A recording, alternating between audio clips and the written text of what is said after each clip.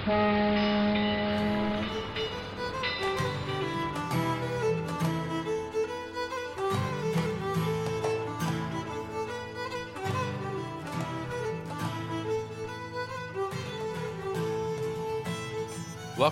It's a happy hour. This is Titanic Minute, your daily podcast where we discuss movie Titanic minute by minute. I'm your co-host Rob, and joined as always by my good friends Joe and Duff. Well, not always. That's true. You know, it's good that we don't do these recordings all at once, because every episode this week, Joe, we've heard you open a beer, but luckily there's a day between each one, so we know it's okay.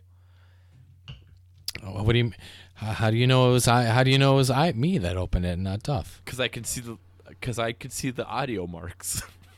I was laughing because Duff opened a beer. Oh, okay.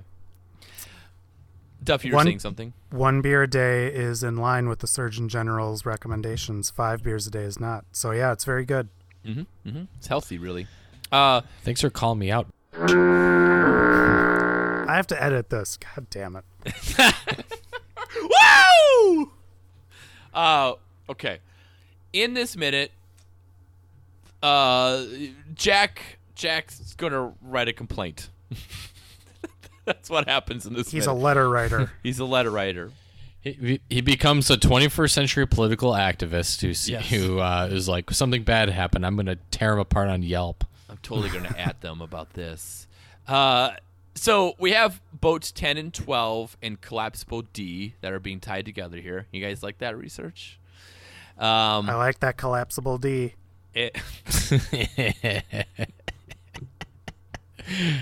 Penis. Officer Lowe is transferring women into the boats. And guys, I have our 27th deleted scene of the movie. That's too many. There is. Would you like there to be? Well, less one could scenes? argue. Yeah, one could argue that's not enough. I suppose. Yeah. There's a deleted scene. He's sort of like, having people transfer, right? Saying women in one boat, men in the other, and he says to a woman, "Not too quickly, madame." And then, when he does that, he sort of like pulls the shawl down and realizes it's a man. Yeah, and he yells at the guy. So is it like a little comic relief here? It's not comic. It's more of like, hey, and then it throws him back in the boat. Like, it has no reason for existing. It's sort of like a story that exists that like, oh, men would dress up like women to be saved. Were they doing a Shakespeare production in the 16th century? No, it's silly. It was actually Robin Williams. Hold on. It's actually Robin Williams as Mrs. Doubtfire, and she's like, hello. She's got pile over her face. Man, we make a lot of Mrs. Doubtfire references on this show. So there's some wacky gender antics. Yep. All of a sudden. That's the deleted scene. Back in the actual movie, we have this guy with his Oscar Mayer wiener whistle, frozen in the ground, or not in the ground, in the water. Now, guys, I have something to admit here. This is a time of sharing, a time to say that sometimes we're wrong. You guys familiar with the concept of Chekhov's gun? Yes. Okay. Well, one of you explain it. If you see a gun in the first scene, you expect it to pay off later. That's correct. And so in my notes, I have that this whistle is kind of an example. Like, it's not really, because we don't see in the first scene. But, like, we keep seeing this whistle. We know it's going to be part of this sequence later on, right? So in my notes, I had, like, oh, it's Chekhov's gun. Now, I want to tell you guys something that I learned, not recently, but too recently, if that makes sense. Like, not this week, but in my adult life. I thought... Did you think it was Chekhov from Star Trek? I absolutely did, Duff. Whenever I heard Chekhov's gun, I knew what it was. I knew exactly what you said, Joe. And I thought that there must... Because Star Trek is a huge blind spot for me. Like, I don't know Star Trek.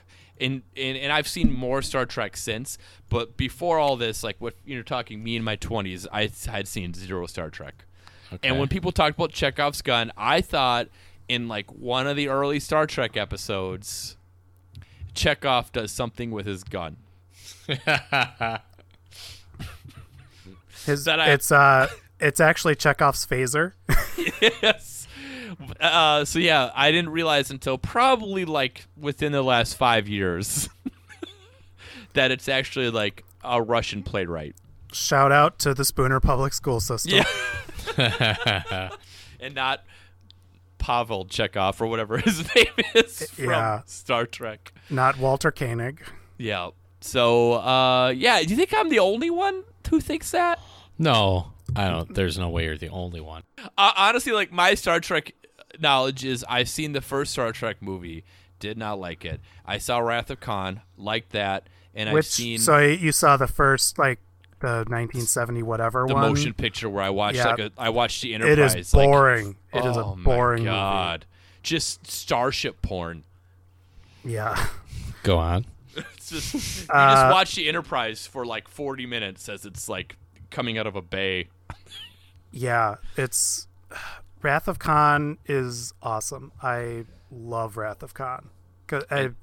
From what I can gather, like Wrath of Khan ties together the best elements of the original Star Trek because you have, this kind of goofy swashbuckling stuff, but you also have a lot of philosophical questions and like one of the rare summer blockbusters to have emotional stakes at the end. And then I did see like the first two J.J. Abrams ones. I like the Star Trek reboot for what it's worth. I saw it once. I enjoyed it. Diminishing returns with those. I've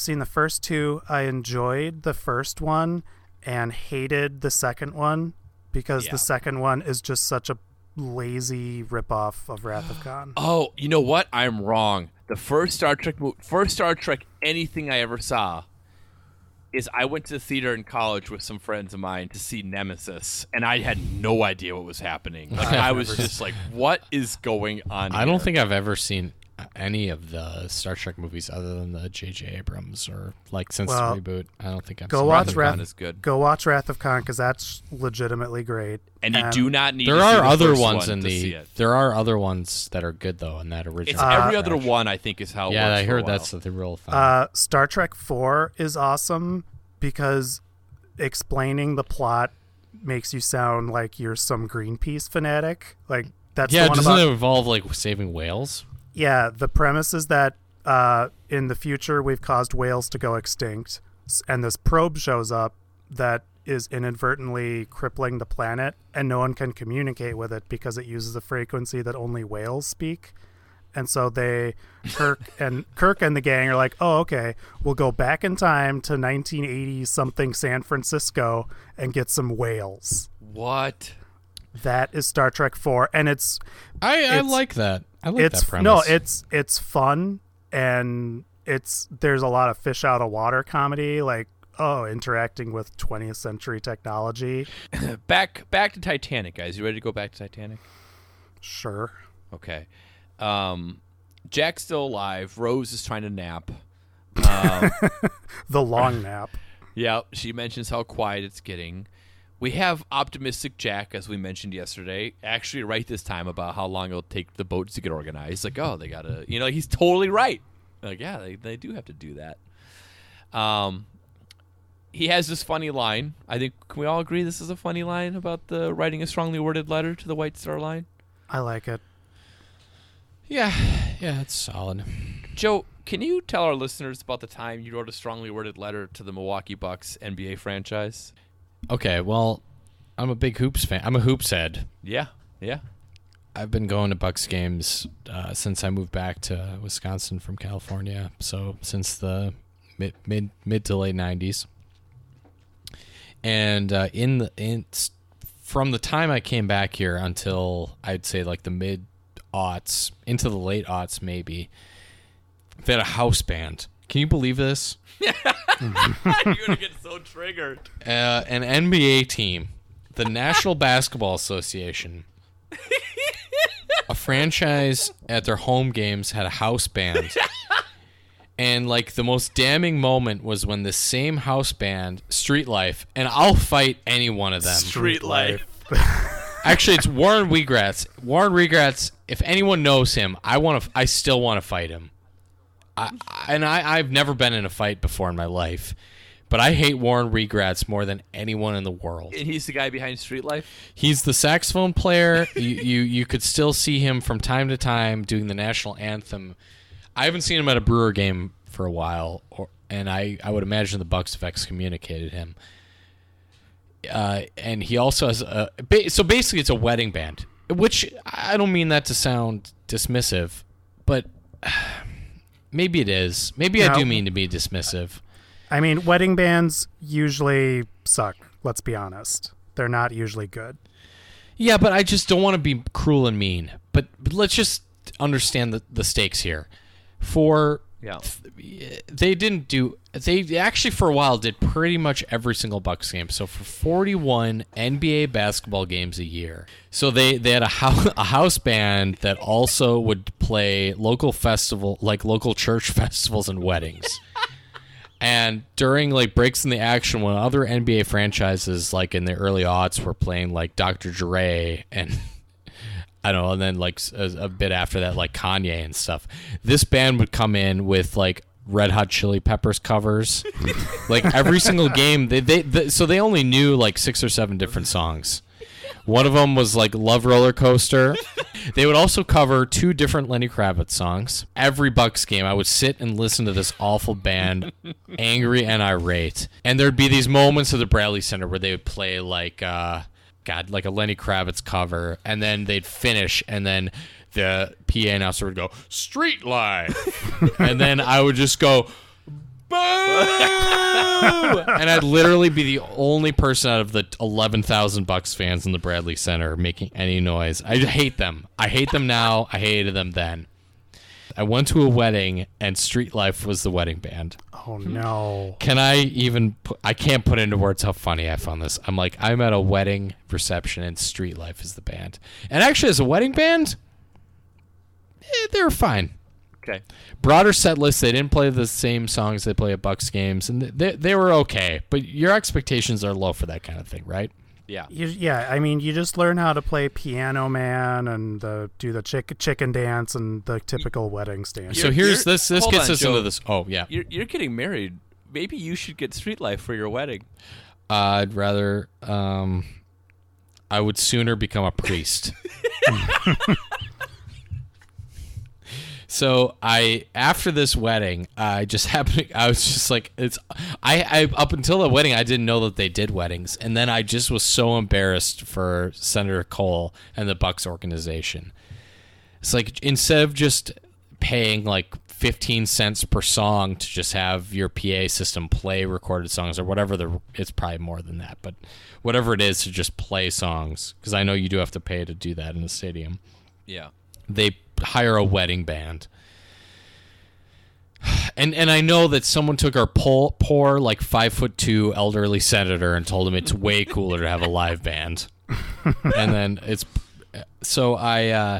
was like, I'm gonna Google this band, and I wanted to find out how much it costs to hire them for your wedding. And I was just in my head, I was just thinking, I wonder if it's cheap enough where I could hire them to play a party, and then instead me and all of my friends would heckle them the entire time until they left. So I found the email, and I'm sending this to like the vice president of the Bucks. This is August 6, 2008. Okay. I was browsing greetings. I was browsing around the interweb, and while checking my electronic mail, I noticed a Google ad for the local musical act Street Life. Once I wiped away the blood that immediately began pouring out of my eyes and ears, I breathed in deeply and clicked on the link.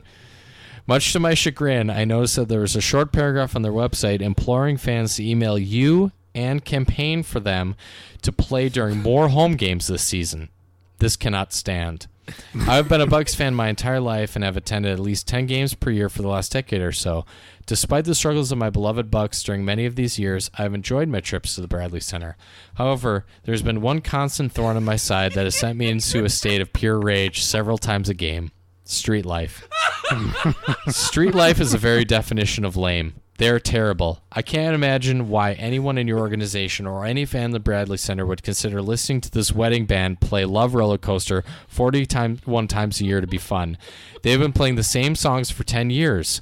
Listening to them cover Lenny Kravitz for the 200th time makes me feel like I'm in one of the Russian roulette scenes in The Deer Hunter. This needs to stop. Tell Street Life to go back to playing weddings and church festivals full time.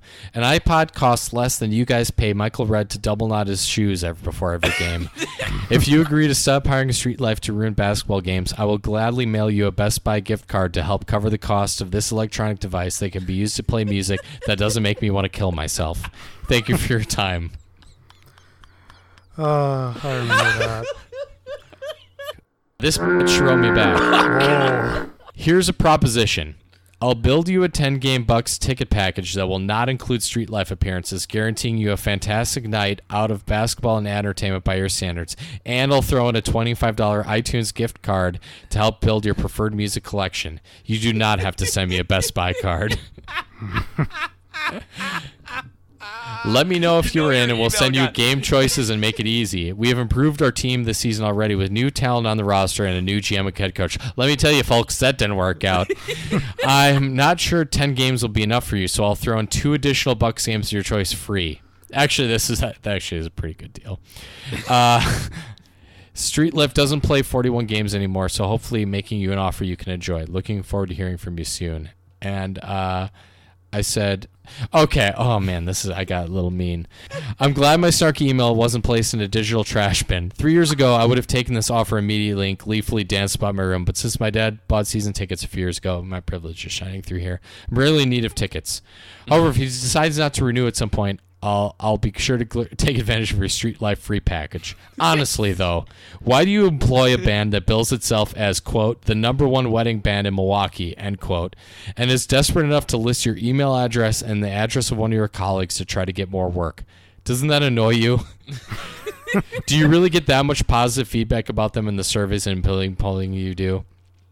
And so on. I went on from there, but I think I own them again. And then he follows this.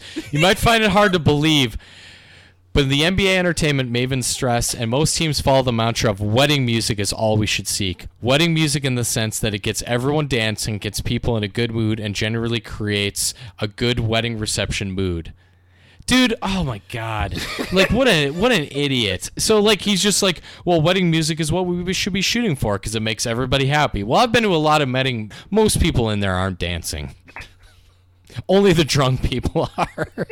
You gotta love when people openly shoot for the lowest common denominator. Okay, so he's like, could you imagine? Actually, there's a typo, How but many whatever. emails went back and forth? A few, yeah. Could you imagine programming a TV show or radio station for fans that are 6 to 76 years old? So he's basically, he got pretty defensive here, and I didn't remember this. I haven't read this in a long time. He's just basically saying we're trying to appeal to a Democrat that's 6 to 76 years old. So that's why we hired the #1 wedding band in Milwaukee. My God. God, this ages poorly. At the time, after this, I was just nice to him. I was like, all right, thanks.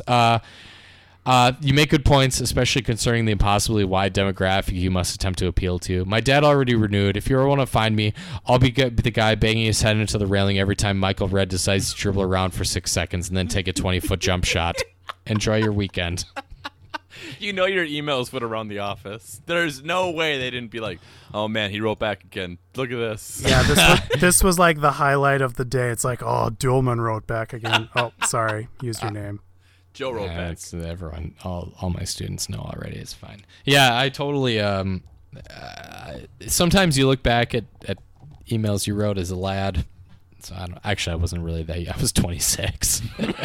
But I was very mad at this wedding band ruining all the games. And within a year or two after, like at that season, they played like I think half the games or maybe even less. Within a year or two after that, they were gone. They never played any games anymore. So I to this day I still wonder if maybe it's because of me. Maybe you did it. I really hope so. So John, if you're listening, please write me back to me again. Let me know. Was I the one that killed Street Life? And if so, can I have a spot on the Bucks Walk of Fame? Duff? Yeah. Do you have a sea monster for us? I got a sea monster for you. Ah! What is that? Sea monster facts. This is the viper dogfish. or also known as the viper shark. Okay. Not even going to pretend to pronounce the actual scientific name, but so this is a rare species of dogfish shark. Oh my God. So I will send some images. Oh, this is a bony fish right here, buddy. Oh boy, It looks like he's got a nose ring. those are fangs.